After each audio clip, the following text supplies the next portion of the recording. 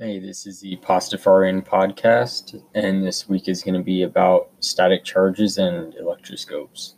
What is an electroscope? An electroscope is a tool that can tell if an object is statically charged. It works by taking a statically charged object and putting it near the filament or foil or just small objects. And when you put the static field near the object, it moves it. So if it moves a lot, then hey, it's pretty oppositely charged to the object. Um, what does it test for? Statically charged objects. Who invented the device? The first one was a ball on a string, and William Gilbert of England made it. Um, how do you try to reduce your impact on the environment?